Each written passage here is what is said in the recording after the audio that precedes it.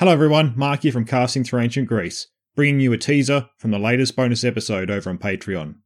If you like what you hear and want to support the series, you can head over to Patreon to support Casting Through Ancient Greece, where you'll gain access to the full version of this episode, plus many others.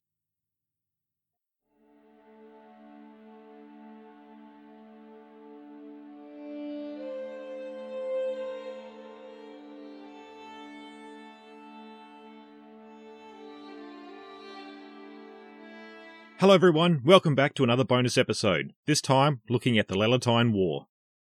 We have now finished up going back and looking at a number of elements in more detail related to the Bronze Age and its collapse. I hope the past 10 bonus episodes have helped flesh out some of the early episodes I did in the series. I know I enjoyed researching and presenting them. They had allowed me to go back and satisfy my own curiosity and present some aspects I was wanting to cover in a little more detail. Since we have now moved through one age, I want to now shift to another. This time begin looking at events and topics around when Greece was emerging out of what has been called the Dark Ages, after the Bronze Age collapse took hold. This transition from the Dark Ages into the Archaic Age would see many developments that would come to define what we recognise as ancient Greek.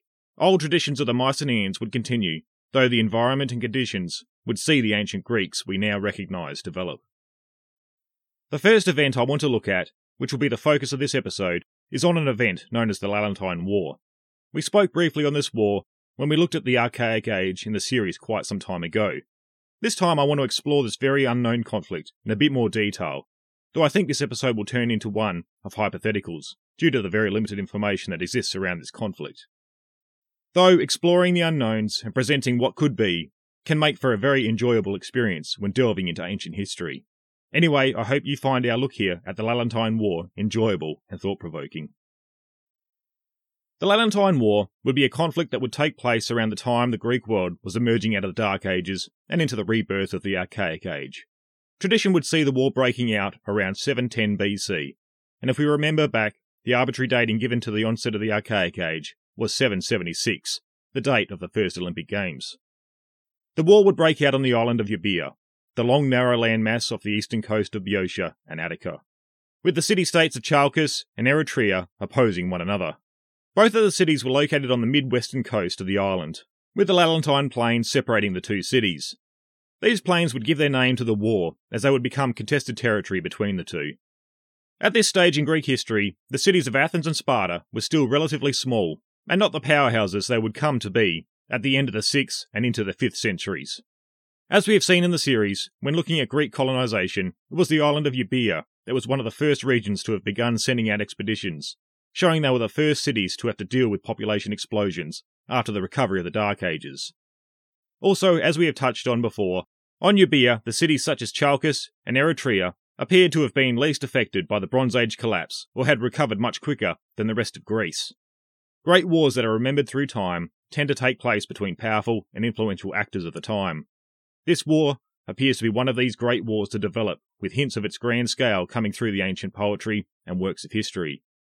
Thucydides, when opening his account of another great war, the Peloponnesian War, would make reference to the scale of the Lelantine War when attempting to show the enormity of his chosen subject, comparing it to past conflicts and how they paled in comparison. There was no union of subject cities around a great state, no spontaneous combination of equals, or confederate expeditions. What fighting there was consisted merely of local warfares between rival neighbours. The nearest approach to a coalition took place in the Old War between Chalcis and Eretria.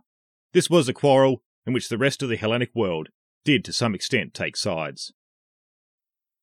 The Lelantine War would slot in between other great conflicts that would be remembered to a far greater degree today.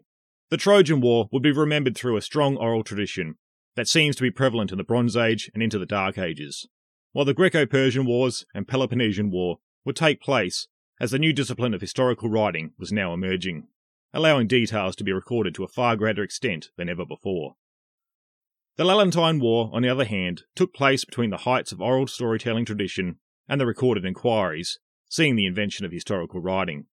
Perhaps this may have had some effect on why we barely hear anything about a conflict in Greece that was only seen to be rivalled by the Peloponnesian War of the 5th century. But as I have said, we are not completely in the dark. We have writers who make passing remarks about the conflict, though the earliest historians would be some 250 years after the war is supposed to have broken out. Before we touch on the sources, recording history, I want to also acknowledge that we do get what appears to be a couple of somewhat contemporary references to the war through poem. These come from Hesiod, who is thought to have been active around 700 BC, and Archaeolus just after him during the early to mid-6th century. It would be after this period, and the invention of history through Herodotus, that we would then see references made to the Lelantine War. These would not be any complete history dealing with the war itself, but references pointed to when they became relevant to the subject matter these historians were dealing with. A quick survey of historians who would reference this war would be Herodotus and Thucydides, writing in the later parts of the 5th century, Aristotle in the mid-4th century, and Livy at the end of the 1st century. We then cross the threshold of the Common Era, and moving over 700 years after the conflict, with Strabo, Plutarch, and Aelian. There would be other writers that would also make references to the war, but appear to be using one of the already mentioned writers as their main source.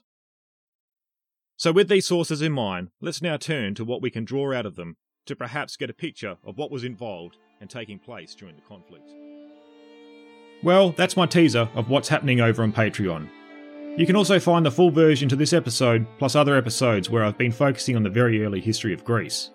These episodes have allowed me to look back to where my series started and focus on topics in isolation, and in more detail than I'd gone into before. I'm also open to members helping drive the direction of these episodes, with suggestions of what they would like to see covered. New episodes come out in the first week of every month, and are exclusive to members to show my appreciation for their supporting the series.